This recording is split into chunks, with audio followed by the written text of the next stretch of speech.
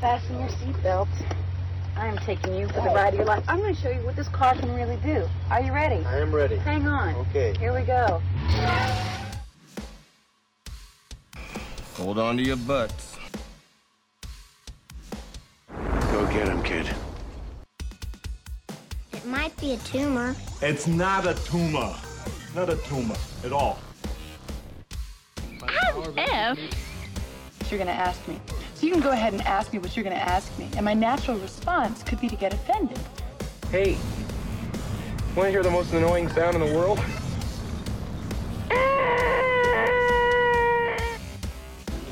Yeah, well, that's just like your opinion, man. All right. You're listening to the 30-something movie podcast. One movie each week, 30 years in the making.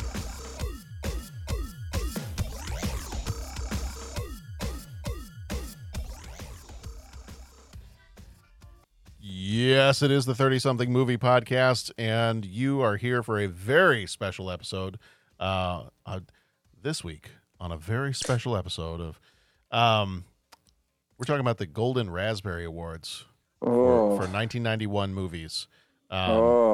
Patrick, my soul is mostly prepared. How's yours? Depends on, yeah. Okay. I think I'm ready. Okay. My soul is mostly prepared at night. Mostly. Yeah. Yeah. Yes, ladies and gentlemen, that's a mashup reference between Aliens and Indiana Jones and the Last Crusade. If I had a mic drop, I have a microphone in front of me, but I don't want to break it, so I'm not going to drop it. Yeah. That's it. Well, yeah. That's it. Now you've done the Razzies episodes before, right? I did. I was actually going to look that up and see. There was one of our kind of early on one of our episodes where I did the Razzies. I want to say it was several years ago now, though, and I'm just going to say, watching through the movies in question for the Razzies is always a bit of a chore. Yeah. Mm-hmm. Yeah. Mm-hmm. Yeah. Yeah. Yeah. Yeah. In fact, here we go. It was 5 years ago, Pat. Oh, wow. It took me that long to recover from those Razzies. Yeah, this is the first. Well, this is obviously the first one I've been on, but yeah, it's yeah, episode. It's interesting. Episode number 98. Really? That was a while ago. That was a while ago, man. Yeah. Well, time flies. Yeah. So episode number 98. It was the Razzies of 1986. We did that one November 1st of 2016. Yeah, and the movies that time were Under the Cherry Moon, starring Prince, Shanghai Surprise with Sean Penn and Madonna, Haunted Honeymoon with Dom DeLuise, Gene Wilder, and Gilda Radner, and Dennis's all-time favorite, Howard the Duck. Oh, wow. So that's a powerhouse lineup of movies there.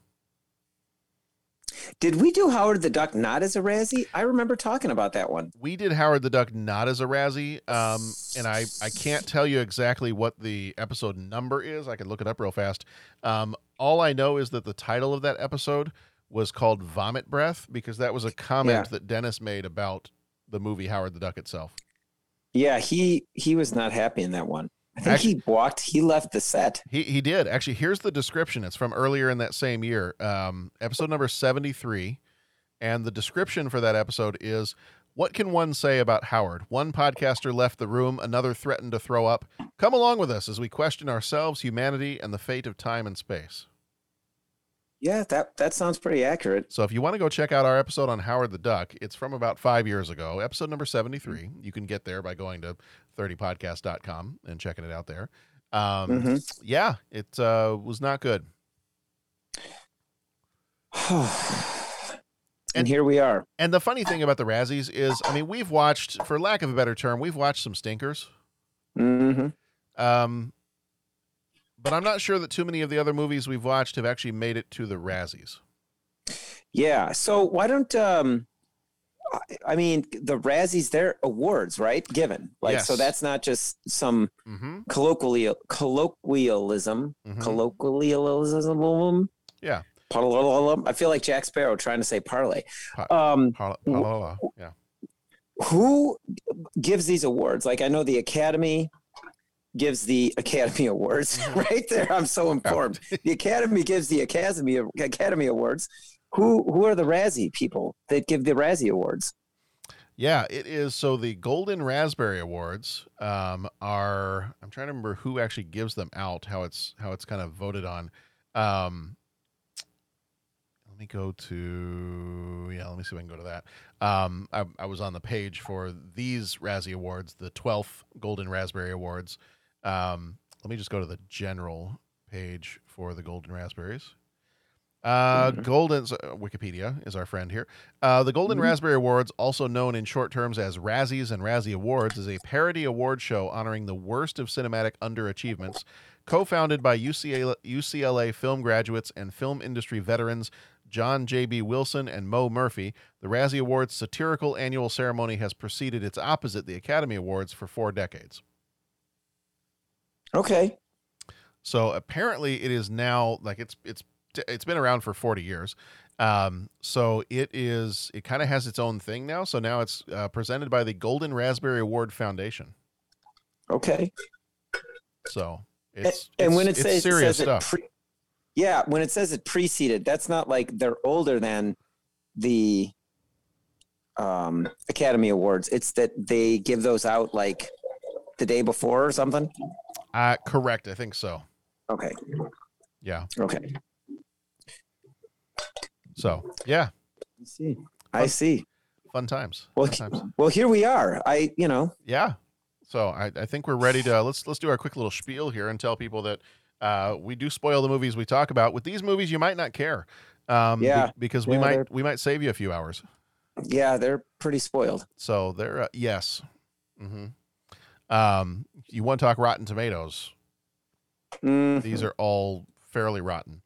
Oh yes. Although, and we'll get into that, some of them were not as bad as I thought they might be. No, they weren't. So I got to give a few tiny little props to some of these movies because it wasn't. Some of them were not as absolutely terrible as I expected. Yeah. I'm not going to rewatch them ever again, but they weren't as terrible as I expected. Yeah.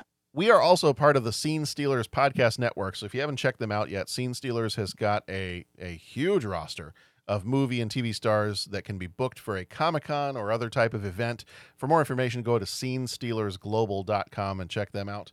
Then you can also head over to our website, as I mentioned earlier. That's a great way to find all of our past episodes, 30podcast.com, 30 podcast.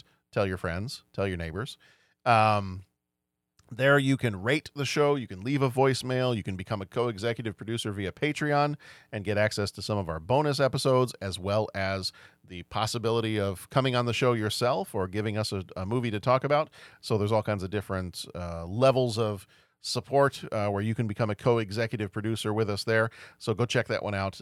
Head over to 30podcast.com to find all of that and all of our past episodes before this.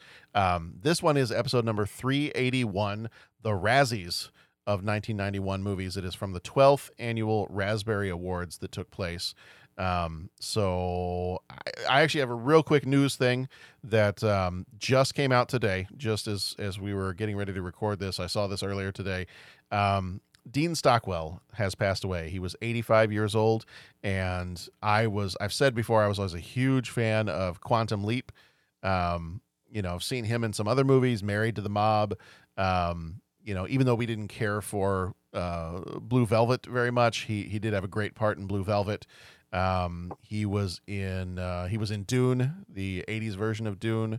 And then I think we were talking a little bit before we were recording about how my wife and I are on like our 4th rewatch of the newer Battlestar Galactica, and of course he was a character in that one. So and I want to say he had a number of hey, it's that guy roles. I mean, I don't know if Dean Stockwell can be considered a that guy, but I think early on, like I know he was in the A-Team. in one of the episodes, maybe two. Definitely one of the episodes. So yeah, he has somewhere upwards of like 200 movie and TV credits. So, he is definitely that guy. Partially too, what I read about him was that he kind of had a love-hate relationship with acting. He started very, very young, like one of his first movies. I want to say he was in a movie with, was it Frank Sinatra? As a child, he was in movies with like Frank Sinatra and Gregory Peck and all kinds of other people. Had, some of his first roles when he was 7 and 10 years old.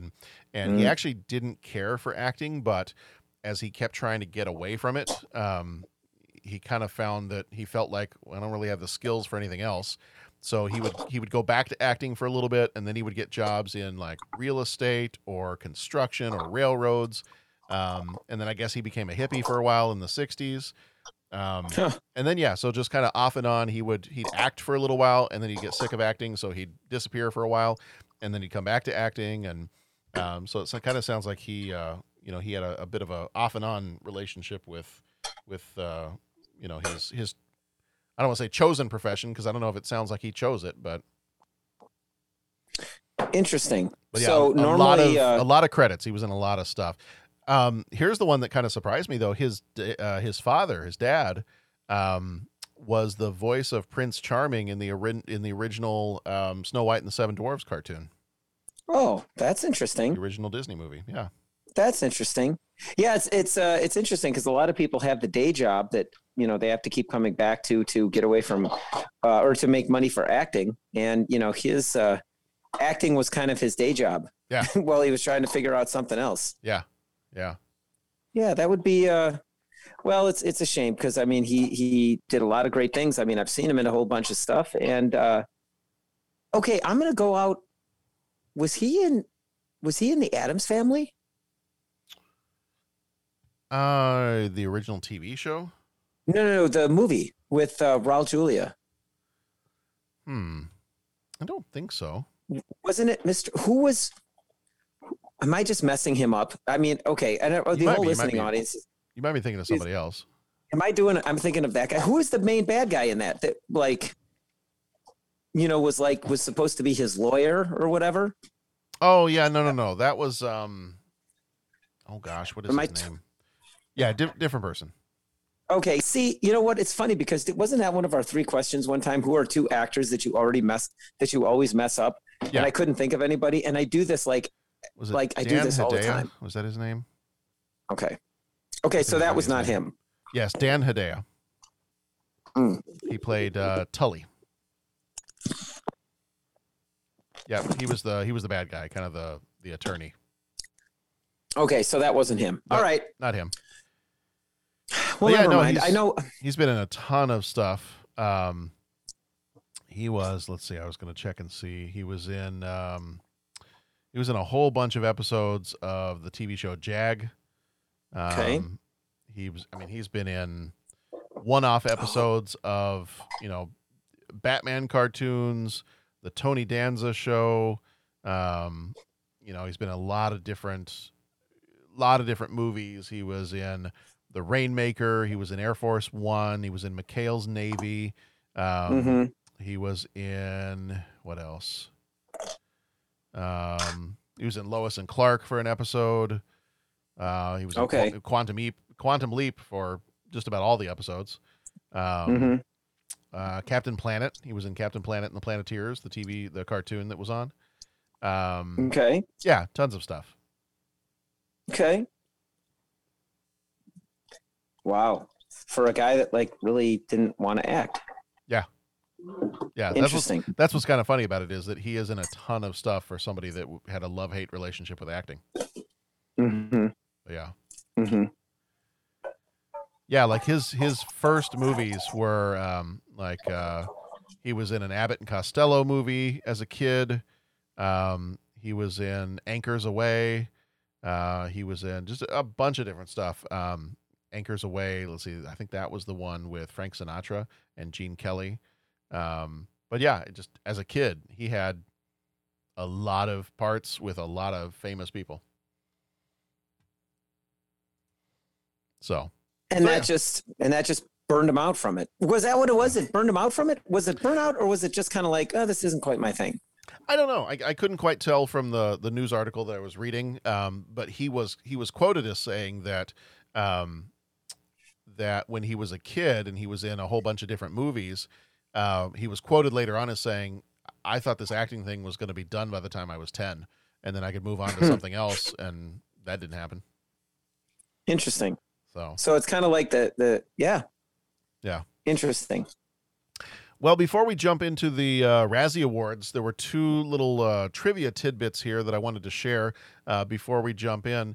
According to Wikipedia page, the most awarded actors in the Razzie Awards are Sylvester Stallone with 10, and Madonna is the most awarded actress with 9. Okay. So Hollywood, whatever you do, do not cast Sylvester Stallone and Madonna in the same movie. Yeah. Have they ever appeared in the same movie? I'm not sure if they have. Yeah. I'm not sure if they have, but don't do it, because that's kind of like in Star Trek, don't they always say like you can't mix matter and antimatter? Right. Right. I think that would be what would result if you put them together in a movie. That would be the crossing of the streams. Yeah, don't cross the streams. Crossing the streams while crossing the Rubicon. Right. It's bad. Thanks. Good safety tip. Thanks, Egon. Okay, important safety tip. Yeah. All right. Are we ready to talk about some not so amazing movies? Yeah, I suppose. Yeah, let's do it. All right. Let's see. Our first one we're going to tackle here is we're going to do Return to the Blue Lagoon. So what I'm going to do for each of these, because we've got several to talk about, and we're not going to cover these as in depth as we normally would on an episode. We're going to talk for a few minutes about each one. What I'll do is I'll go through and do the whole movie spiel thing, who was in it, how much money it made, all that other stuff. And then I've got the trailer audio for each of these movies. I'll play that, and then we'll talk about it for a few minutes, and then we'll move on to the next deal. So then we'll do that. And in the case of the Blue Lagoon, we'll wake ourselves up after falling asleep, and we'll go from there. There you go. Hey, don't mince words, Pat. How'd you feel about this one? Oh, it was super exciting, sort of. All right. Well, this one was Return to the Blue Lagoon. It came out on the 2nd of August, 1991, rated PG-13. Runtime of 1 hour, 42 minutes. William A. Graham was the director. He died in 2013. He also directed CBS Playhouse and some episodes of The X-Files.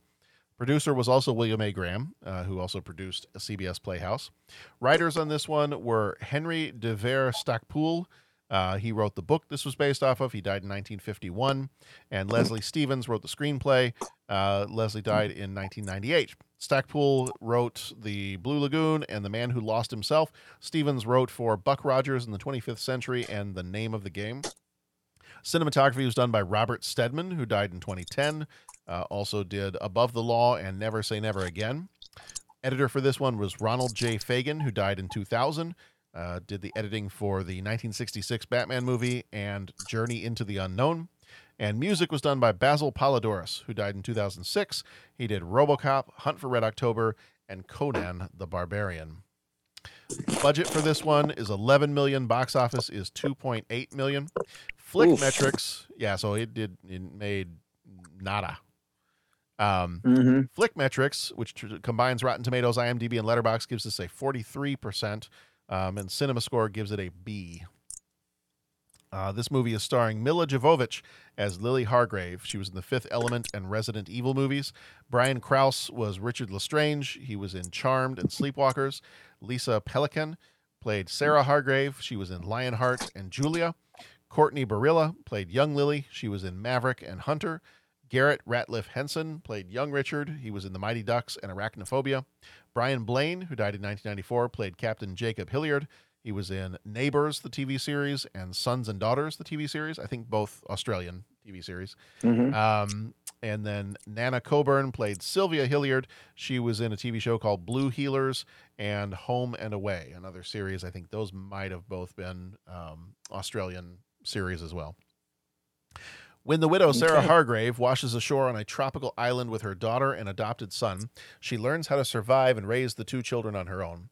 After her death, the kids, Lily and Richard, are forced to continue their uncivilized lives without any parental guidance. As they enter young adulthood, they begin to fall in love. Their Eden-like existence is threatened, however, when outsiders arrive on the island. It was the first motion picture to explore the innocence of natural love in a paradise filled with wonder. Now, the story continues for a new generation. Columbia Pictures invites you to return to the Blue Lagoon. 2 castaways, alone in a world untouched by time. Through the eyes of innocence, they discover their sensuality. Do you remember what Mother said would happen when I became a woman? Yes? Become one.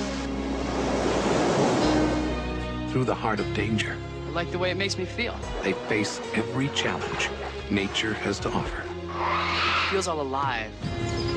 Until the day civilization invades their island paradise. Get away from her!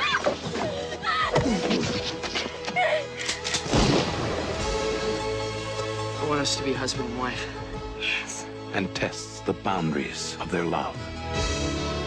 Return to the innocence. Return to the mystery.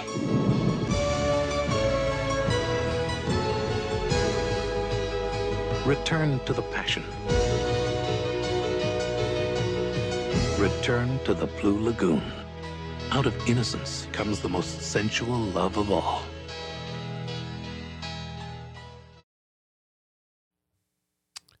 All right, Patrick. Let's. I feel like I need to start this off with the only way we can follow the description of what this movie is that was shared in the trailer is. That's extraordinary. What would you like to do next? Okay. Patrick, would you like to talk about how a movie that explores the sensuality of a bunch of 12-year-olds makes you feel?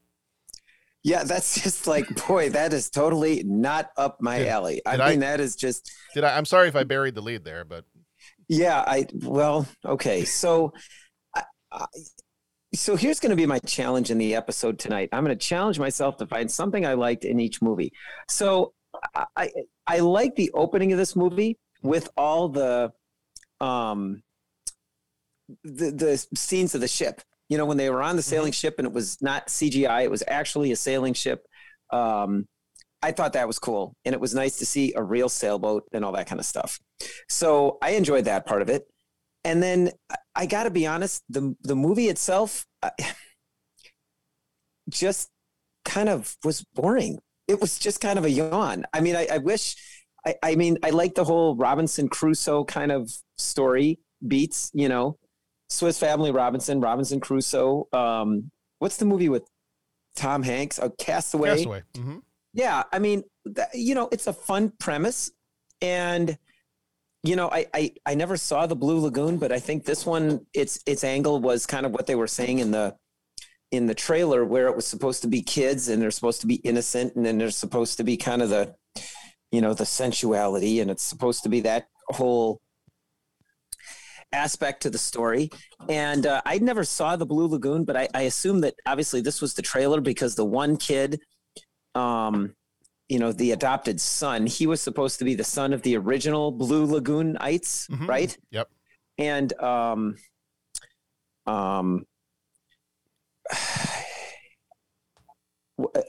they died, right? Because didn't they find them on the boat? They died, Mr. Coach Klein.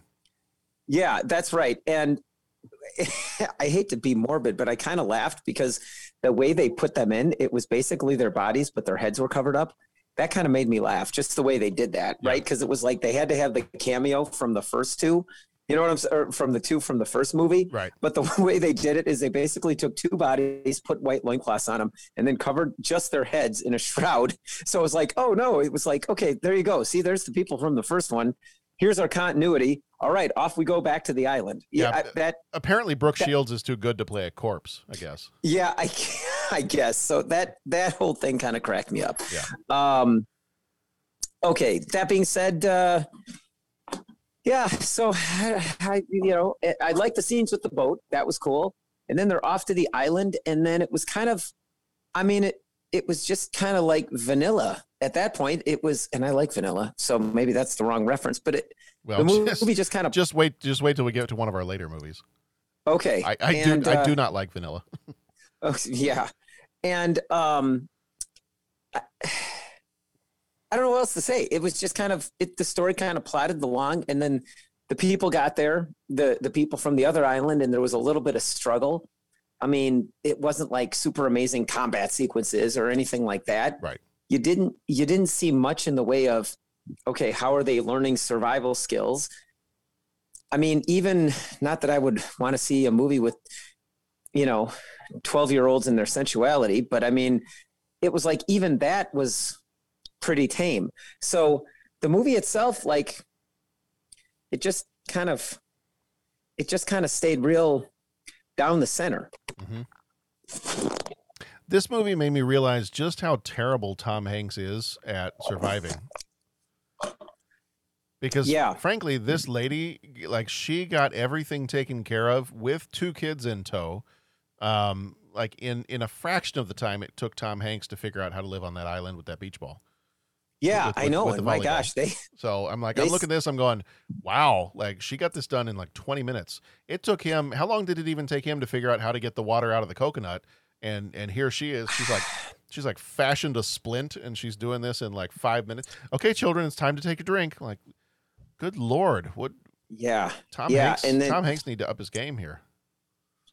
And the kids were, I mean, they blossomed up nicely. Mm-hmm. I mean, so I mean, even that, it was a little bit of the whole fantasy kind of thing, you know. And I've never seen the original one. You're right. So yeah. I don't have any way to compare the two. You know what? I thought this movie was okay. Yeah. I don't even know if I'd go so far as to say I was bored. But it just didn't have a whole lot of substance, and the pieces that were there, I found myself just kind of, and I know it's you're living out your existence on a deserted island, and so this is already, it's already a work of fiction. I get all that, but there were just bits and pieces of this that I was like, okay, so wait a minute. They've lived on this island for 8-10 years, maybe. And so this island must be massive, because at no point in time do any of the tribe of cannibals ever happen to find them. Right. In the course of nearly a decade of living on this island, you're telling me they never run across them at all. Right. This island must be huge. It must be enormous. Yeah. It must be enormous. There were just some things like that. There were some things like I kind of, and obviously it's probably not the intent of the movie to try to work through things like that. But, I thought if you were going to go the route of, well, they're going to fall in love and because they don't really have anybody else, it would have been interesting to see that at least discussed a little bit. Because frankly, otherwise it's your sister. Right. I mean, granted, I know, this comes out in 1991, and Luke Skywalker's sitting at home and he's like, hey, it's my kind of movie. Yeah. But yeah. It's forget Return to the Jedi, Return to the Blue Lagoon. I'm on board. Two lightsabers way up. Yeah, it's like you said, it just kind of was, it was okay. I mean, I remember when the other people showed up on the island and there was that conflict. I thought, maybe it would have been nice to have this a little earlier in the movie, or once we had gotten that. See, once we got that far into the movie, I was like, do we really need these people here? Right. Like, I don't know. Do you need the whole conflict of all of a sudden you have to introduce another young female for him to be attracted to, and You know, do we have to go through all of that? I don't know. It just, you know, some of that just kind of fell a little flat for me. Yeah. And all the awkwardness of the love story piece. Yeah. That was kind of the thing. And I know that the podcast that we like to listen to, the Greatest Generation one, those guys will often talk about episodes. Do the episodes hit or not? They'll talk about stakes. Did you feel any stakes in the movie? Did it feel like anything was at stake in the show? You know, like, did you feel like the characters were at risk? Did you genuinely feel like, oh my gosh, how are they going to get out of this one? And I didn't feel any stakes in this movie. Yeah. And I think that was partly the issue. Like, you know, well, they're surviving on this desert island or this tropical island, or, you know, but it's a paradise, and they're healthy. Their teeth are in good shape. They're, you know, everything is, gosh, I'm yawning just talking about the movie. You're just talking about it. It's making you fall asleep. I did. I'm just going to nod off. I'm just going to suddenly you're going to hear my breathing become more rhythmic, and in the middle of my thought, I'm just done. But I guess that's just what can sum it up for me. There were no stakes in this movie. Yeah. You know what I'm saying? It was just like, okay, like I said, cool premise. Yeah. But just no stakes. I never felt like they were in danger. I never felt like, oh man, he's really going to be tempted by this other girl, or, you know, the main character female is actually going to be attacked by this other guy. Heaven forbid that would happen. Like, I would not want to see that. Like, that would be like, okay, well, I mean, that was not the direction I wanted it to go. Right. But I mean, like, at no point did I feel like there were any stakes. Like, it was just kind of like, okay, I'm watching this thing and it's just kind of humming right along. Yeah. I don't even know how it ended. How did it end? Did they get off the island, or did they decide to stay? No, they decided to stay, because remember, they could have gone back to civilization, and they said, no, forget it. We don't want civilization. We're going to stay here. And so the movie ended with scenes of them playing with their child. That's right. That their child was born, and that's how it ended. Right. And what you don't see is that they fashion a boat for themselves, and they get in the boat with their child. And in the next movie, Mila Jovovich didn't want to come back for it, so they got some body double to play a dead her in the boat when they find their child. And I don't know. I haven't. Yeah. I think there is another sequel, but I haven't watched it. Yeah. Oh my God, I'm yawning again, John. It's putting me to sleep. although that's not a good indicator, because you fell asleep in The Wolverine. I did fall asleep in The Wolverine. I So- fell asleep when I like movies. I know. I'm not sure it's an indication that you didn't like the movie if you start yawning. Yeah, that's true. Yeah. Maybe that would have made the movie better, as if the Wolverine was in If it. Wolverine showed up. Yeah, Right, that'd just make everything okay. He could have taken out some of the cannibals. Right? That would have been awesome. Sliced them up. It a was little bit. kind of like, he wouldn't you have any. remember- Hey, he wouldn't have any trouble getting water out of a coconut. That's right, man. That's right. It's like one of those Chuck Norris shirts. Chuck Norris stares at the coconut and the water drains itself. I don't even know what that means. I don't either. I just know Chuck Norris doesn't have to read books. He stares at them until he gets the information he needs. That's right. That's right. You know, it's like when Chuck Norris went to the Virgin Islands. Okay. You heard about this? No, but I'm trying to guess. Well, when he left, they just became known as the islands. That's what I thought. Yeah, that's good. Okay, we'll have to edit that one. Yeah, probably not. That's borderline. It's good. Speaking of line, it reminds me of the Family Guy when they go to the fair and they go in the line ride. And he's like, oh, the line ride. And they stand in line and they're going through the line. And then all of a sudden they get done. It's like, thanks for riding the line ride. And they're like, oh, well, let's do it again. And so they get back in line and that's the line ride, is you just wait in line. And it's like one of those like turnstile thing, or not turnstiles, but you know, where you weave back and forth like a maze. And then you just go to the end and then you go back and do it again. That's kind of what this movie felt like. It was like, oh, this will be fun. Yeah. Okay, now we're done. Yeah. Okay. You know? Yeah.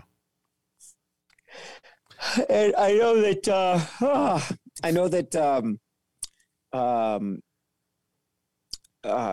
you know, I'd love to, you know, channel my inner like 15-year-old and say, well, it was fun watching Mila Jovovich, but like she's like 13 in it, and so it's kind of like, okay, it just feels wrong. She was 15, and but I mean that's part of the problem is that they it doesn't really matter, like 15 or whatever, but they act so childish that I don't know, even if the boy and girl were 22, it would still feel like I'm a little I don't know. I mean, so let's pull back the curtain and talk about our ages. There's no age where that feels right. Well, I'm just saying. Right. And I'll tell you, like, sometimes, it's funny, you watch these movies or, so, okay, here's my pivot. I'm going to talk about race cars because, like, in going along with our 30-something movie podcast, I went online and I found on YouTube, like, the entire IndyCar series from 30 years ago, 1991. Oh, nice. Then there's got the entire 92. And I'm like, dude, I'm going to do that. And it is so fun to go back and watch a race series from 30 years ago, because it's like, and I would imagine that would be like watching, go back and watch every Bears game from 91 or go back and watch the World Series from 91. Like, I don't follow all the different sports. I follow racing. And it's like, you're watching it and it's like, cool. So much has changed, but then so much of it is very much the same. Do you know what I'm saying? So it's just been fun. Now, what's my point other than race cars are cool? My point is I'm watching all the guys on the screen, and I remember them from when I was a kid getting into racing, and they just seem like not old, like old farts kind of thing, but they just seemed older, more experienced. The drivers, they were these titanic, larger than life figures and everything. And now I watch it and I still get that same feel. But then I realize, oh my God, they are 20 or 25 years younger on screen than I am now, but they still, from my perspective, they still seem so much older because when I first saw them, I was so much younger. Right. You get what I'm saying? Yep. In this, I will always feel like older and I'm watching kids, and it just feels wrong to think of it in any other context. Right. And I don't think of it in any other context, but it's just like, okay, I can't, I'm not, sorry guys. Sorry, I'm out. Nope. All right. Well, we're going to move on to our next movie. Our next one is Nothing But Trouble. This one came out on the 15th of February, 1991, rated PG-13. Runtime was 1 hour, 34 minutes. Directed by Dan Aykroyd. This is his only directing credit. Unfortunately, this one did him in with acting or with directing. Producers were Lester Berman and Robert K. Weiss. Berman did The Postman and Crash, the TV series. Weiss did Tommy Boy and the Naked Gun movies. Writers for this one were the brothers, Dan and Peter Aykroyd.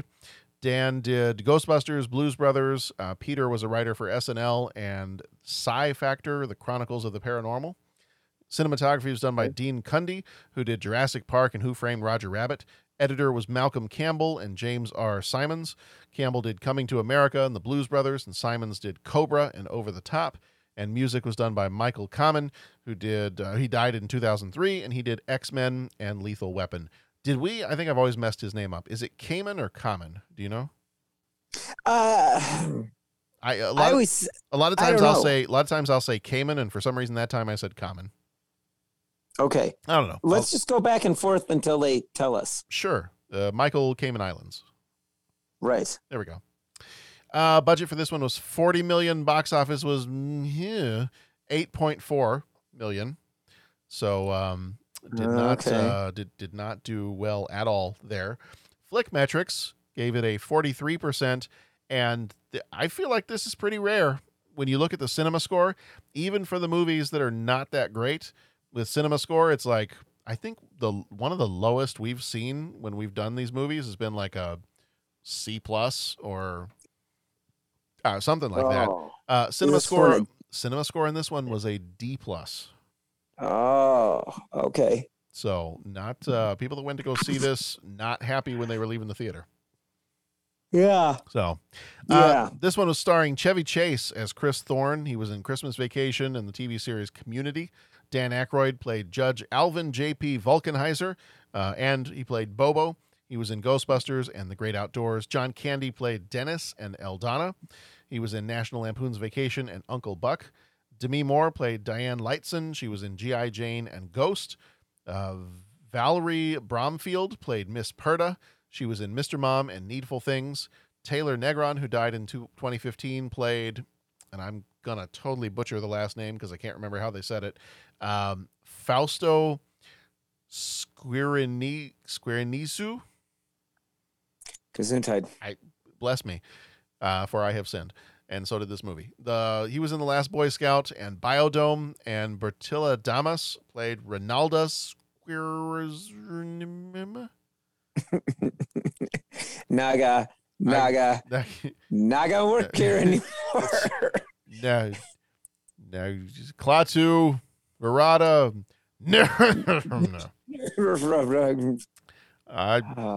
necktie, nectarine, nickel. It's definitely an N-word. All right, well, I said the words.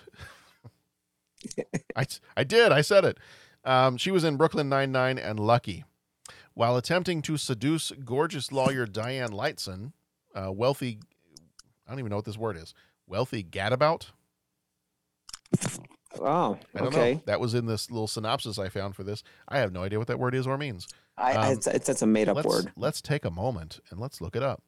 Apparently, it means traveler or gallivanter, rover. Okay. Well, you learn something new every day. The more you know. Da, da, da, da. Wealthy gadabout, Chris Thorne, agrees to drive her to Atlantic City, New Jersey, but when some reckless driving draws the attention of a deeply critical cop, they and the flamboyant Brazilianaires who tagged along end up in the court of a grotesque and vengeful judge who has a special vendetta against the wealthy. Give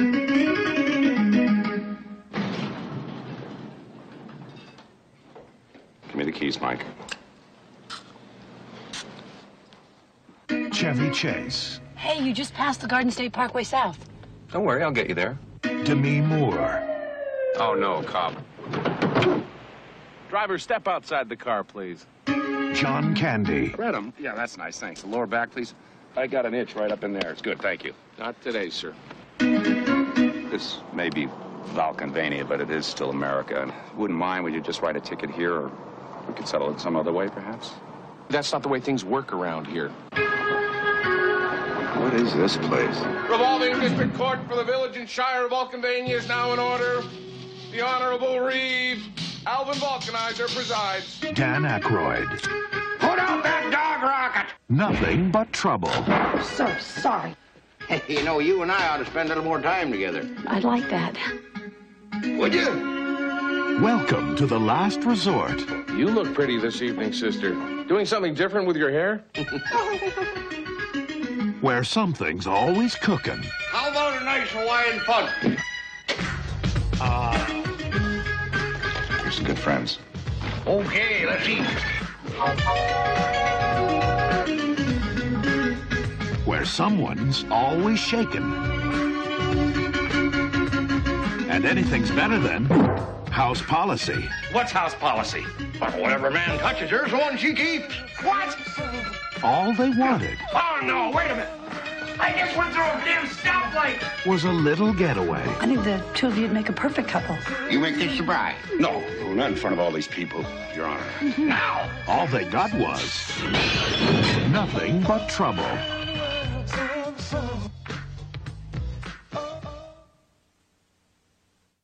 All right. Well, I think that trailer pretty much sums up what the movie is about.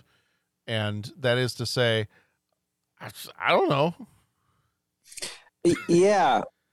I mean, it was kind of it was like one of the things I read about this movie was that Chevy Chase hated the script, but he really wanted to work with Dan Aykroyd. They were good friends and they wanted to work together, and they thought they could fix the movie by improvising a lot. And it kind of feels like they walked into this like, hey, if the script is not good, we'll improvise. Let's just do a whole bunch of stuff off the cuff and it'll be great. And normally I would say Chevy Chase, Dan Aykroyd, guys like that, absolute John Candy, I would imagine. It's got a great cast of people. It just is not good. Yeah, it just doesn't gel, does it? No. Now Chevy Chase, he does plenty of Chevy Chase isms. He's himself. He's what you expect from Chevy Chase. But the rest of it is just I don't know. I like a good every once in a while. I like a good weird movie. This movie is almost too weird. Yeah, it reminded me of a little bit of The Burbs. Yep. It reminded me a little bit of that whole idea of the small town law kind of run amok, which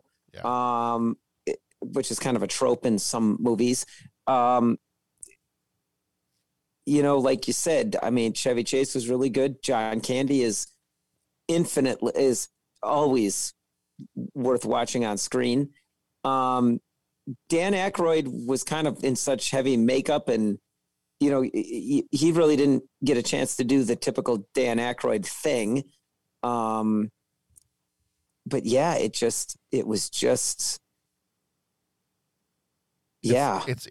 like you said, it's a little bit like The Burbs, but it's like if you added a lot more weirdness. It was almost like that. They had some beats of like The People Under the Stairs too. Yeah. Yeah, and it was just like, but like to the extreme. It's like, you know what it made me when you said that. It's like it's a little bit like The Burbs. It made me think of the line in Teenage Mutant Ninja Turtles 2. Okay, it's a little, it's quiet. Yeah, a little too quiet. Well, that was easy. Yeah, a little too easy. Look, it's Raph. Yeah, a little too Raph. Yeah. And I was like, come on. It's like The Burbs. It's a little too Burbs. Yeah. Yeah. Yeah. That's all I got to say about it. And it never locked in and became sensible. It never locked in and was like, okay, there's some firm ground that we can sink our teeth into. Right. I mean, it was like, it just never solidified. And it felt, like I said, it had a great cast, and it feels like it should have had plenty of moments of humor, and it just very little of the humor hit for me. And I really enjoy a good Chevy Chase movie, and Dan Aykroyd and John Candy, and but because it's a funny enough premise. Dan Aykroyd, I guess this is based on some personal experience. I guess he got pulled over late one night while he was speeding in like a small southern town, and they took him to a judge in the middle of the night for a trial. So that you've got the beginnings of what could be. You could have some pretty humorous situations going on there, but so much of it, and especially when we get to the scenes of and I don't know if it's because we're watching this in 2021, but some of the scenes with John Candy, playing both himself and the sister, some of that being a little awkward, and then it's just, I don't know, the Dan Aykroyd with the crazy amounts of pretty terrible old man makeup on, and just the weird stuff, like I'm all for absurd and I'm all for weird, but sometimes at least some of the weird has to be grounded in something. Like it's gotta connect somehow. And this is sometimes we talk about those movies that it seems like it was a bunch of skits that got thrown together. There's no connective tissue here. Right. It doesn't, like, what did you say? It doesn't gel? It doesn't gel. Yeah. It doesn't solidify. Like it doesn't solidify under your feet. Like there's nothing, no firm ground. No, okay, we're going to do this. Yeah. And even the end was like, okay, he jumped through the wall. Okay. Yeah. That's all I got to say about that. Well, and the makeup on Dan Aykroyd in this one. It just, I don't know, the makeup just seemed so awkward that, I was like, you know what it reminded me of? It reminded me of Bill Murray's boss in Scrooged when he's dead. Right. Like the ghost boss, and like how gross he is. And he's like, skin flaking off and things like that. it was a little bit like that. Like I didn't even want to look at the TV screen when I was watching this, Yeah. and Dan Aykroyd came on. I'm just like, is he supposed to be an old man? Is he supposed to be a zombie? I don't know what's going on here. Yeah. Yeah. And then the two guys that were like the descendants. Yeah. Or whatever. I mean, those guys were just gross. Yeah. I mean, that was just gross. But it was, and I mean, it was so ugh. it was so far towards the absurd that it just wasn't. I don't know. I had a hard time finding humor in a lot of it. Right. So I could understand. Yes. I these actors. I usually love all of these actors in their movies. I can understand why people give it a D- walking out of the theater. Mm-hmm. Chuck Norris would have roundhouse kicked this one. Yeah. That's what he would have done. Yeah. All right. Yeah. Yeah. Okay. Well, that one gave us nothing but trouble. Yeah. Let's talk a little bit about Hudson Hawk. Okay. Hudson Hawk came out 24th of May, 1991, rated R, runtime of 1 hour, 40 minutes, directed by Michael Lehman, who also did Heathers and 40 Days and 40 Nights. Producer for this one was Joel Silver. He did The Matrix and Die Hard. Writers for this one, Bruce Willis. This was, other than a short that he did called The Return of Bruno, this is his only writing credit. Also, Robert Kraft did story. Stephen E. D'Souza did screenplay. Daniel Waters did screenplay. Kraft, I think Hudson Hawk was his only credit. D'Souza did Die Hard and Commando. Waters did Heathers and Batman Returns. Cinematography was done by Dante Spinati, who also did The Last of the Mohicans and Heat. Editor was Chris Lebenzon and Michael Tronick. Lebenzon did Top Gun and Crimson Tide. Tronick did Scent of a Woman and Predator. Music. Oh, so we got another one here. I'll call him Michael Kamen this time. Music was done by Michael Kamen, who died in 2003, and Robert Kraft. Kamen did Robin Hood, Prince of Thieves, and X-Men, and Kraft did The Little Mermaid and the cartoon series Tailspin. Budget for this one was $65 million. Box office was $97 million. So this is one that actually made its money. Okay, I can see that. Yeah, Flickmetrics gives this one a 52%. Not a high one for Flickmetrics. CinemaScore gives it a C+. So folks coming out of the theater, not super excited about this one. It's no D-, but C+ is kind of low for a CinemaScore. Starring Bruce Willis, who played Hudson Hawk. He was in Pulp Fiction and The Sixth Sense. Danny Aiello, who died in 2019, played Tommy Five Tone. He was in Do the Right Thing and Moonstruck. Andy McDowell played Anna Baragli. I probably said that wrong. She was in Groundhog Day and Sex, Lies, and Videotape. That was another one of your favorites we've done. That was good. James Coburn, who died in 2002, played George Kaplan. He was in The Magnificent Seven and The Great Escape. Richard E. Grant played Darwin Mayflower. He was in Gosford Park and Can You Ever Forgive Me? Sandra Bernhard played Minerva Mayflower. She was in The King of Comedy and the TV series Highlander. David Caruso, you know what I meant to insert here. Maybe I'll go back and do that later. I meant to insert, anytime I want to say David Caruso's name, I want to insert the NCIS. What is it? CSI. The yeah, whenever he would take off the glasses. Yeah, man. At the beginning do of that. it. I'm gonna go put that back in later. So that's yeah. There you go. Note to edit. Note to self here. Remember to put that back in later. There we go. That's what she. Okay. Let's edit that too. Okay. All right. Hopefully, I remember to edit that part. Yes. David Caruso played Kit Kat. Let's see. Hold on. Let's do it this time. David Caruso played Kit Kat. He was in First Blood and CSI Miami. Frank Stallone played Caesar Mario, who was in Barfly and Staying Alive. And Carmine Zazora played Anthony Mario, who was in Die Hard and The Last Boy Scout. Oddly enough, they would be the Mario brothers. Ha ha. Ha ha. Ha ha. Okay. All right. Thief extraordinaire Hudson Hawk has just been released from prison, and all he wants is a nice cappuccino. However, before he can savor his favorite beverage, the highly eccentric and wealthy Darwin Mayflower and his equally odd wife Minerva rope Hawk into an ambitious series of heists. Soon, Hawk is stealing no less than major works by Leonardo da Vinci, priceless pieces that the Mayflowers plan to use in an exceedingly nefarious way. Oh, I hate when this happens. Gerald, can I ask you a question? How do I look? Like a fraternity thing? I just got out of jail yesterday. I didn't want to steal anything. I didn't want to go to Europe. All I wanted was a cappuccino. You still think you're the greatest cat burglar that ever lived? You are one hell of a thief. Hudson Hawk is an evil, evil man. The Big E. I'm just some guy that's good at swiping stuff. Eddie, we're hanging off a castle in the middle of Italy, and you're asking me how you look? Okay. You don't gotta get testy about it. You look gorgeous. You look like Zorro. Well, I didn't know. Buongiorno. Yeah, buongiorno. Maybe you could help me. I'm being blackmailed into robbing the Vatican by a psychotic American corporation and the CIA. I don't, You don't speak English? You have very beautiful eyes for a man. I got a bad feeling.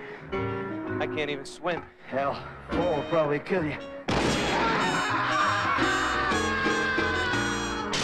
Da-da-da. Oh, we ain't got a barrel of money. Oh, I was afraid you weren't going to drop by. You may be ragged and funny. You wanna know something, Eddie? What? You hit like a girl. But we'll travel along in a song. You started the week by stealing the sports stuff and ended it by swiping the codex. Yeah, but What are your plans for the weekend? Hosting away the Coliseum? can't we just go back to the kissing part? Side by side.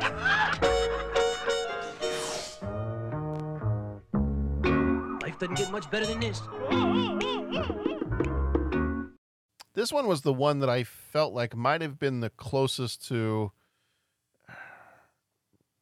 I don't know, in a certain way, this one felt a little bit like it might have been the closest to not deserving the Razzie Award.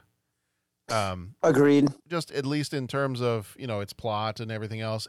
It was a little quirky, and there were definitely some issues story-wise and things like that, but I watched this one. I was like, you know what? I don't know that it deserves a Golden Razzie Award. Yeah, I agree with you. I enjoyed the movie. I gotta be honest. I mean, there were some things that were a little bit like, but the premise was fun. I mean, the characters that they got on there, the actors that they got in there, were fun to watch in their roles.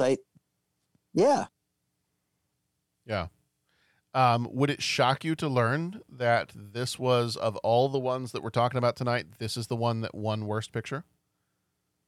Really? Yeah. They thought this was worse than they thought this was worse. So the other ones we have not talked about yet are Cool as Ice, and the one that we're barely going to talk about is Dice Rules with Andrew Dice Clay. This one was voted as Worst Picture. Well, okay. That's just like your opinion, man. So here's sometimes where I have a little bit of an issue with, how this might get voted on and why they vote certain ones for, Worst Picture and Worst Actor and everything else. I'm going to go to the Worst Actor category, and let me read those to you, and I will have you guess which one you think might have been voted Worst Actor, and see if you agree with those. So okay, so hang on a second. Yeah, this was voted Best Worst Picture. This is Worst Picture. Yeah, and in it are the worst actors. Is that when that's what we're? Not necessarily. Bruce Willis did get nominated for Worst Actor for this one. Okay. So the nominations, I'm not going to tell you who won yet, but the nominations for Worst Actor for these Razzie Awards were Bruce Willis in Hudson Hawk, Vanilla Ice in Cool as Ice, Sylvester Stallone in Oscar, Andrew Dice Clay as himself in Dice Rules, and Kevin Costner in Robin Hood, Prince of Thieves. Which of those do you think got voted Worst Actor? Please don't tell me they voted Kevin Costner. Would you like to just move on to the next movie? Can we move on to the next movie? They voted Kevin Costner. Of all of those, they voted Kevin Costner the worst actor. That's when I don't understand who vote what the flames on the side of my face, flames burning. Yeah. I'm kind of done now, John. Yeah. I'm just done. I'm going to continue to do the podcast out of fine. love and loyalty. So here you go. But, then I went further down, and I made the mistake of looking at worst screenplay. Okay. Worst screenplay. The nominees are Return to the Blue Lagoon, Nothing But Trouble, Dice Rules, Cool as Ice, and Hudson Hawk. So all these that were up for worst picture, also up for worst screenplay. Which one do you think won worst screenplay? Hudson Hawk. Hudson Hawk won worst screenplay. Worse than Dice Rules. Worse than Cool as Ice. Worse than Return to the Blue Lagoon. You know what? It's got to be like. Yeah, I don't know, man. Yeah, I don't know. I got nothing. I got nothing. But this one, mean, the premise of this one was kind of fun. I enjoyed it. Exactly. I mean, it was a little. Yeah. It was a little like the beginning was a little weird. It was like, okay, wait, hold on. We're in Renaissance times. Okay, all right. I'll follow. I'll try to follow along here. But it was at least unique, even if some of it was a little weird and quirky, and at times, how did I want to say this part? When it did the very cartoonish things, like the guy running through the wall and leaving the outline of his body, the wall, and the cartoon sound effects.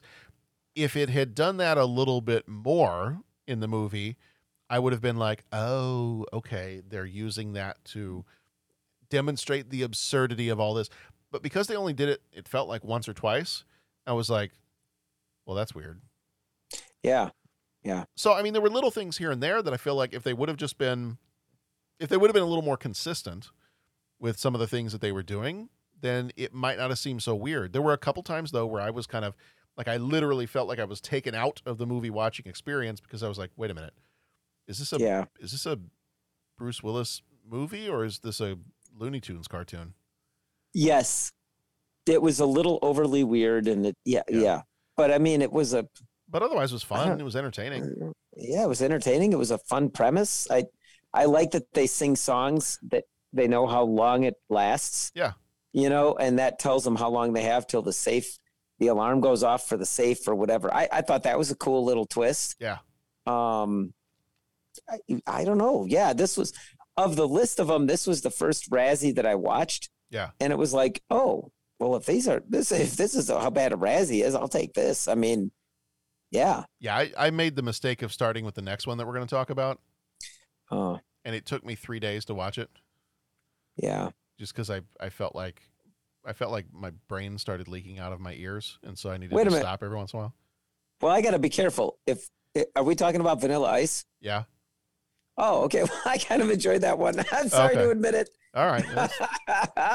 That's fine. Hey, you know what? Everybody has the right to be wrong. Everybody has the right to be wrong. Yeah. Okay, no worries. That's worries, fine. Man. That's fine. I'm sorry. That's good. That's good. That's fine. So we'll leave Hudson Hawk as really not that bad. Yeah. No, it's not. And I just, compared with the last one we're going to talk about, which will take maybe like 60 seconds, if that. Yeah. There's no reason this one should have been voted worst picture. No. And you know what? That whole voting and I'm just. Yeah. For the worst picture, and I'm just unplugging a lot from society now, John, and I'm just kind of done with that whole thing. Yeah. That whole thing being people that leave bad reviews for movies. Oh, here we go. I don't know. I was curious. What did you find? Members of the Golden Raspberry Award organization, composed of filmmakers and very opinionated film buffs from around the world, vote to determine. Okay, so here's the thing. Yeah. Yeah, here. Okay, I lost it. I got it. No, I lost it.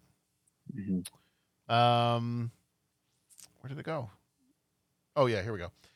Members of the Golden Raspberry Award organization, composed of filmmakers and very opinionated film buffs from around the world, vote to determine the recipients. Voting members hail from all 50 United States and every continent with the exception of Antarctica. The ceremony is modeled after the Academy Awards, but done with deliberate intent to be low-end and tacky. But apparently, so on another thing that I had seen here real quick was that nominees and winners are voted on by the Golden Raspberry Foundation, a group that anyone can join if they pay a yearly subscription fee. Oh. So I guess any Yahoo who wants to can join the Golden Raspberry Society. Okay. Now I'm curious. Maybe I want to vote. Maybe you want an in. Join the organization and change it from the inside, John. Maybe. I could do that. All right. Well, that might explain some of it then. Yeah. But, yeah. Or somebody just didn't like Bruce Willis. That could be too.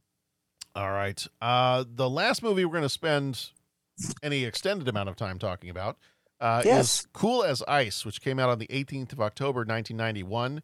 Rated PG with a runtime of 1 hour, 31 minutes. Directed by David Kellogg, who did the 1999 Inspector Gadget and tons of commercials. Producer for this one was Carolyn Pfeiffer and Lionel Wigram. Pfeiffer did The Quiet and The Whales of August. Wigram did The Man from U.N.C.L.E. and Sherlock Holmes. Writer for this one was David Sten. He did the episodes of the series Beverly Hills 90210 and episodes of the series Boardwalk Empire. Cinematography was done by, I think it's Janusz Kaminski. He was the cinematographer for Schindler's List and Saving Private Ryan. Editor for this one was Deborah Goldfield, who did Spaceballs and Battlefield Earth. Music was Stanley Clark, who did Boys in the Hood and The Transporter. Budget was $6 million. Box office was $1.2 million. Flick Metrics gives it a 35%, and Cinema Score couldn't even be bothered. All right. Starring Vanilla Ice as Johnny. He was in That's My Boy and The Ridiculous Six. Deezer D, who died in 2021, played Jazz. He was in ER and Bringing Down the House. Kevin Hicks played Sir D. He was in a Heartbeat and Dance Me Outside. Allison Dean played Princess. She was in Coming to America and the TV series Alias. Bobby Brown played Monique. She was in Last Action Hero and Baywatch Nights. Kristen Minter played Kathy. She was in ER and Home Alone. Sidney Lassick, who died in 2003, played Roscoe. Was in One Flew Over the Cuckoo's Nest and Carrie. Dodie Goodman, who died in 2008, played May. She was in Grease and Splash. John Newton played Nick. He was in the TV series Superboy and Alive. Candy Clark played Grace, who was in American Graffiti and The Man Who Fell to Earth. Michael Gross played Gordon. He was in Family Ties, the TV show, and the Tremors movies. And Victor DiMattia played Tommy. He was in The Sandlot and Turner and Hooch. Johnny is a rebellious rapper whose ice-cold heart thaws when he sets eyes on Kristen Minter. They couldn't be more different, though. She's a straight-A student whose biggest thrills come from horseback riding. He's a moody misfit who tears up the street with his yellow motorcycle. It won't be easy to win her heart, especially with Kristen's athletic ex-boyfriend blocking the way. But when her dad gets in trouble with gangsters, Johnny proves his worth.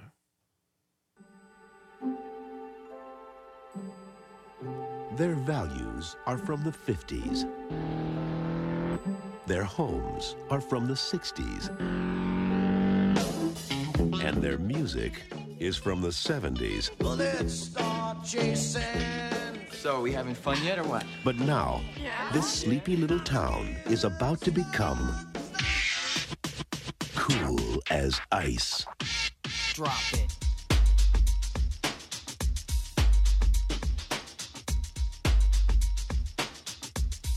What the hell is that?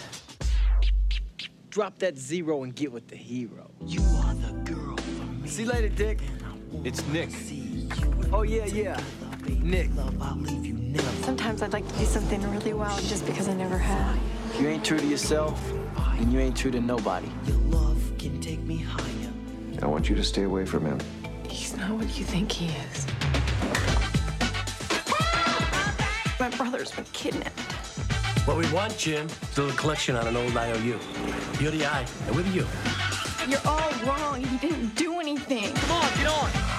How can you know that, Catherine? I trust him, Dad. Vanilla Ice is going to take an uncool world and chill it to the bone. Well, I hope you like being a biker chick, because you're not going to see me or my car again. Imagine that. From Universal Pictures, Cool as Ice.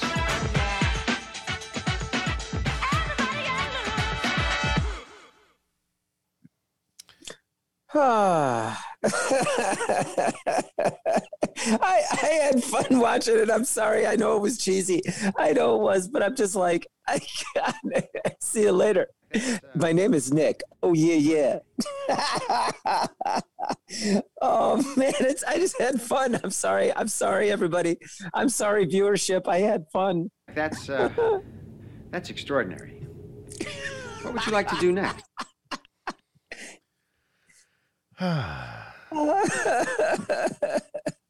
John, you're not laughing. I'm the only one laughing on the pod. I'm sorry, everybody. God, where do I even start? Well, it has Naomi Campbell and motorcycles, and I'm kind of like, yeah, okay, I see nothing wrong with this. Yeah. Well, I mean, you were distracted. You had the motorcycles. I had Naomi Campbell and motorcycles. Yeah, I mean, it was Naomi Campbell, right? Yeah. She had the cameo. She was dancing and singing, I think, for the first 2 minutes. Yep. I mean, frankly, I feel like somebody you could like film paint drying, and as long as they put motorcycles or Monica Bellucci in front of it, you'd be totally fine. There it is. So. Well, it was basically, yeah, basically you're right. Essentially, yes. Yeah. I think what the problems I had with this one were, God, where do I even begin? I think I've said before, and this is going to make me sound like the old, like fuddy-duddy dad, the curmudgeon. I've said before, there is that one song, and I've never been bothered to look up who actually sings it. The song about the like young guy who is dating the girl, and he's basically singing the song to the girl's dad. It's the "Why You Gotta Be So Rude." I'm going to marry her anyway. I don't care what you say. That kind of stuff. Like, the dad doesn't approve of him, and so he's like, I don't care, whatever you say. I'm gonna marry her anyway, and you just being rude, man. I hear that song, and I guess maybe if I was still in my 20s, I'd be like, yeah, man, why you gotta be so rude? But right, I'm 40 now, and I have a daughter of my own. Yeah. And I hear that song, and I side with the dad. I get what you're saying. And in this movie, I side with anybody who's not Vanilla Ice. All right. Because I don't know, it's just that whole, he walks in with that, it's just his attitude. Okay. Right. And when I was a kid, right, I'm sure if I had seen this as a kid, I would have been like, yeah, man, Vanilla Ice is so cool, because I liked Vanilla Ice back then. Watching it now, he walks up, and when he walks up to the parents and everything else, he's like, yo, I'm looking for Kathy, man. I'm just, and he's like doing that whole, that whole kind of like, I'm the coolest thing that's ever existed on earth kind of attitude. And I'm just sitting there. So what I actually sat there and I started putting my own hands around my own throat and yeah. Yeah. So, now, if I remember right, the guy that he's trying to steal Kathy away from, he's that's a Superboy. jerk. What was that? He was Superboy. Okay. Remember, there was a Superboy TV series in the 80s, and he was Superboy. Okay, and he is the bad guy, right? Because isn't he kind of pushing her around a little bit and everything? Well, he is, yeah. I mean, there's gangsters, there's the jerk boyfriend. Right. And the dad is undercover. He's in witness protection, right? Correct. All right. This was another one that it was a mixture of I just don't like the persona that Vanilla Ice was portraying in this movie. I didn't like his persona. It's like if Bobcat Goldthwait was whispering in my ear. It'd be the exact same thing. And come to find out, I actually listened to a podcast that Bobcat Goldthwait was on, and I almost turned it off. I was like, oh no, turn it off. And it's the first time, and I knew that he doesn't do that all the time. It was the first time I'd ever heard his voice just normal. Okay. And I was like, all right, I can listen to you. Yeah. But I've had a little bit too much, it's like, you have too much peanut butter as a kid, then you don't like it as an adult for some people. Right. Right. It's a little bit like Bobcat Goldthwait. But no, it was the Vanilla Ice persona in this movie that just was like fingernails on a chalkboard. It was that whole scene. The one that really kind of threw me was the whole motorcycle repair scene. Okay. And I was like, when that older guy is like, yeah, I can fix this for you. And it was getting so absurd and so silly that I was like, is this meant to be a comedy movie, or is this I don't know what this is. It was another one that I couldn't pinpoint what kind of movie it wanted to be. Right. And then for the most part, it was just, and I guess rightfully so, because he was a commercial director, but the whole thing just seemed like a giant music video commercial. Yes. Yeah, I agree. I agree. And it's just that, I could not get into any of the story. I mean, the dad, I've always loved him in Family Ties. Michael Gross played the dad. Tremors. And he's great in Tremors. Yeah. You picked the wrong, what was it? The wrong basement to break into? Yep. That's right. Yeah, that's right. Cause that was you picked the wrong basement to break into, buddy. Yep. And, so no, I mean, it had things about it that, you know what, if I had watched this, like I said before, if I watched this as a kid, I probably would have enjoyed it. Right. Right. But watching it as an adult and just those things just kind of grating on my nerves, I was like, I don't think I can like this. Yeah. There was the not quite so subtle, what was the scenery of the jackhammer going off in the desert? And I was like, is this like their version of Hitchcock and a train going into a tunnel? I can't quite tell. Is somebody doing the Flight of the Bumblebee? I don't know. Oh wait, that's the Green Hornet theme. Close, but not the same. Pretty close. I mean, it's all bugs. But yeah, that's how I sum this one up. Is it just, I don't know. It was the first of these movies that I tried to watch, and it really did take me about 3 or 4 days to watch this one, because I would watch a little bit and I would just be like, oh, good grief. All right, let's take a little break and we'll come back to it. And all right, once more into the breach. It's like a kid eating broccoli. It's, you push some of it off to the side of your plate and you're like, maybe if I could just hide it under something, they won't notice I haven't eaten it yet. And right, it's that kid that, everybody finished having dinner about 45 minutes ago, and that kid is still sitting there because the parents won't let him get up until they finish. Right. That's how I felt trying to watch this movie. All right. So, but I'm glad you enjoyed it. I did. I had fun. I had fun watching it. I was excited for you that there were motorcycles. There were motorcycles. And I mean, like the cheesy thing when he's racing the girl when she's on the horse and stuff, and he jumps over the fence and then he knocks her off the horse. I mean, oh man. Yeah. I was like, even the jump over the fence, that was just funny to me. Oh, I know. I was watching that. I was like, this is like Hot Shots, but not good. Exactly. I thought the same thing. Hey, this is like the scene from Hot Shots. Yeah. Oh boy. All right. Patrick, I'm gonna jump here real quick. It was fun talking about the Razzies this year. It was fun talking about the Razzies this year. I have a button that I need to make sure I have ready to go before I say one last thing about the last quote unquote movie that was listed here as one of the nominees. The last Razzie nominee for these movies from 1991 was a movie. I'm going to say that with a question mark. Was a movie called Dice Rules, and it was a kind of a combination. It had some scenes, had some little skits, little scenes interspersed with stand-up comedy by Andrew Dice Clay. I'm going to admit that I have not spent a lot of time watching or listening to Andrew Dice Clay. I knew him by reputation. Yep. And so I was having a hard time finding a copy of this one until you told me. You're like, hey, you can find it on YouTube. And I was like, oh, okay. Well, I guess I'll try to give it a watch. And you're like, yeah, just watch maybe like the first 5 minutes, and then skip ahead to about half an hour into it, and then maybe watch like 2 or 3 minutes there, and you got a pretty good sense of what the rest of it's going to be like. And there it is. And Patrick, I did. I watched the first 5 minutes.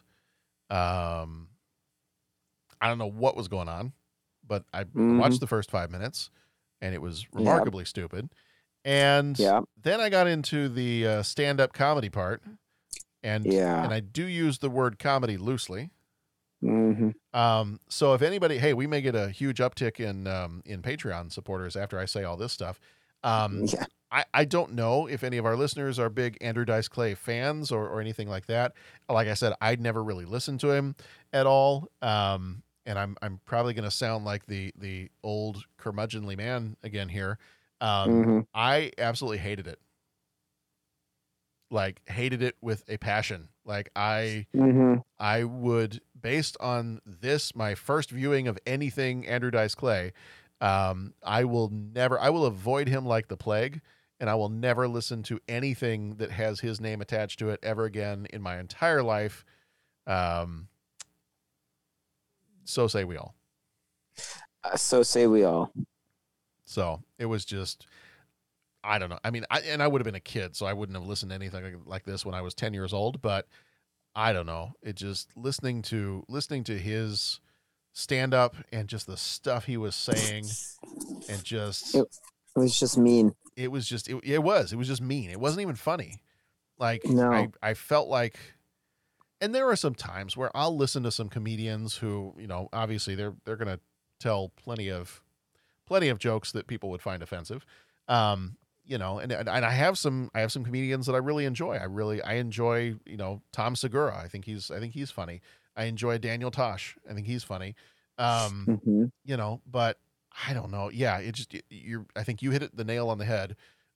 It's just mean. It just seemed mean and just sleazy, and I can't think of too many other ways to describe it. It just you felt dirty even just listening to it.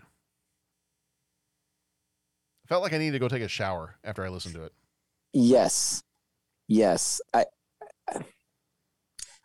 I have nothing, John, but honestly, other than just to agree with you. Yeah. It wasn't my particular brand of humor. I really want to try to just not tear into something, you know, some of the guys, you know, life work and everything, but it just seemed mean. I didn't hear commentary. I didn't hear everyone getting ripped out, you know, like it was just mean. Yeah. It was just mean. So if somebody listening to this really likes Andrew Dice Clay, then clearly we can disagree on that one. But that being my first exposure to him and to his comedy, I'm just like, nope. Not only nope, but nope, and never again. So that's not happening. Yeah, I got nothing to add, John. I'm sorry. I wish, but I got nothing else to add. So of these, I think the obvious answer to this question, at least for me, is Dice Rules. Of these, which would you have voted worst picture? Actually, you know what? Let's take Dice Rules out of the running, because we probably would both agree that's the worst one. Okay. Yes, I would agree with that. And it's not even really a movie. So. And so are we ranking them in least favorite to favorite order? No, just which one is the worst out of all these? Which one was your least favorite? Least favorite. Dice Rules coming out of it.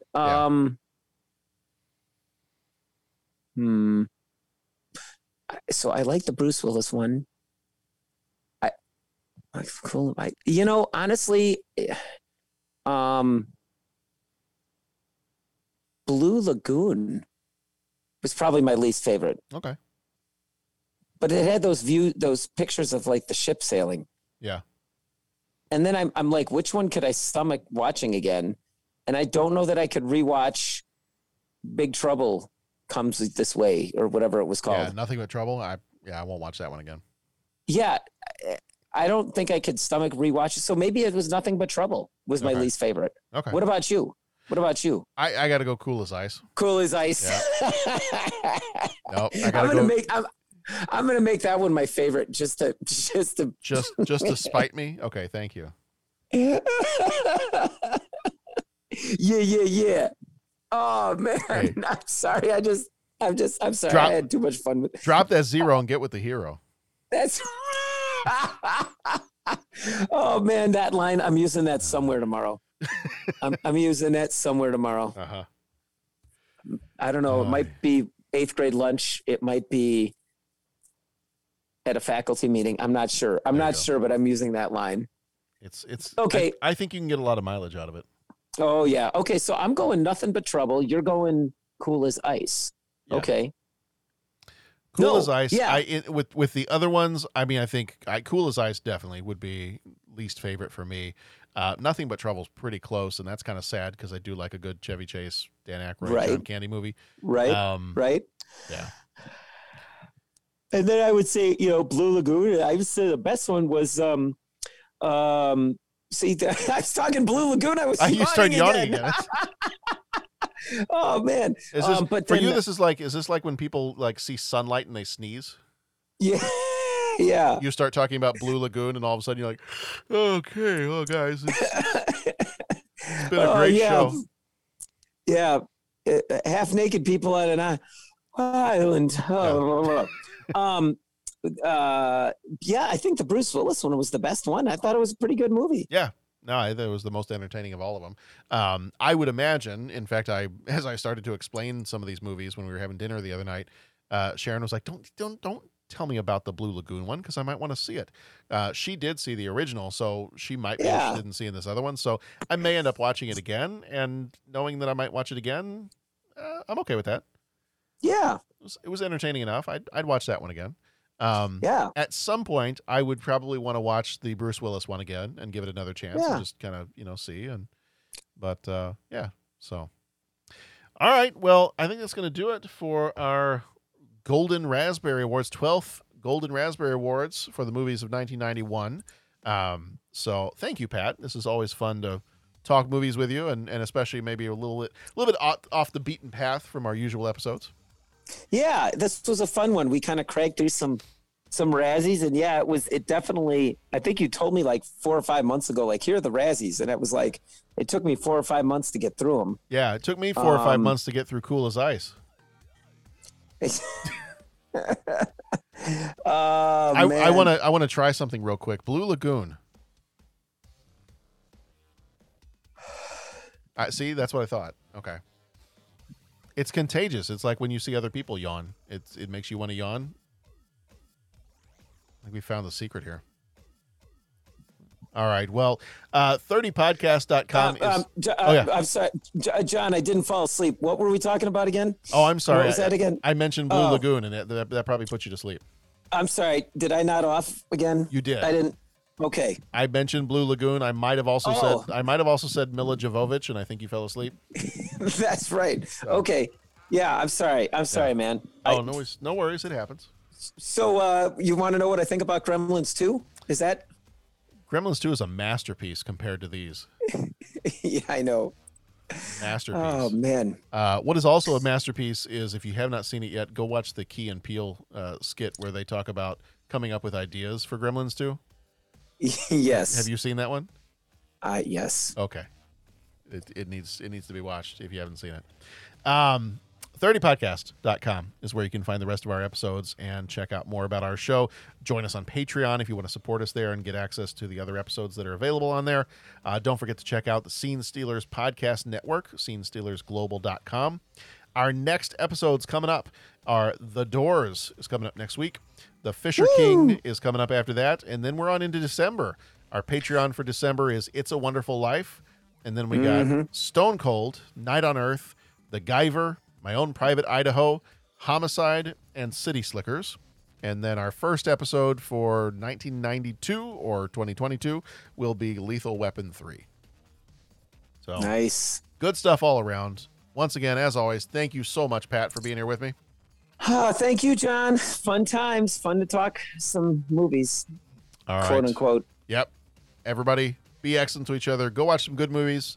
On occasion, go watch some bad movies. And we'll see you back here next time.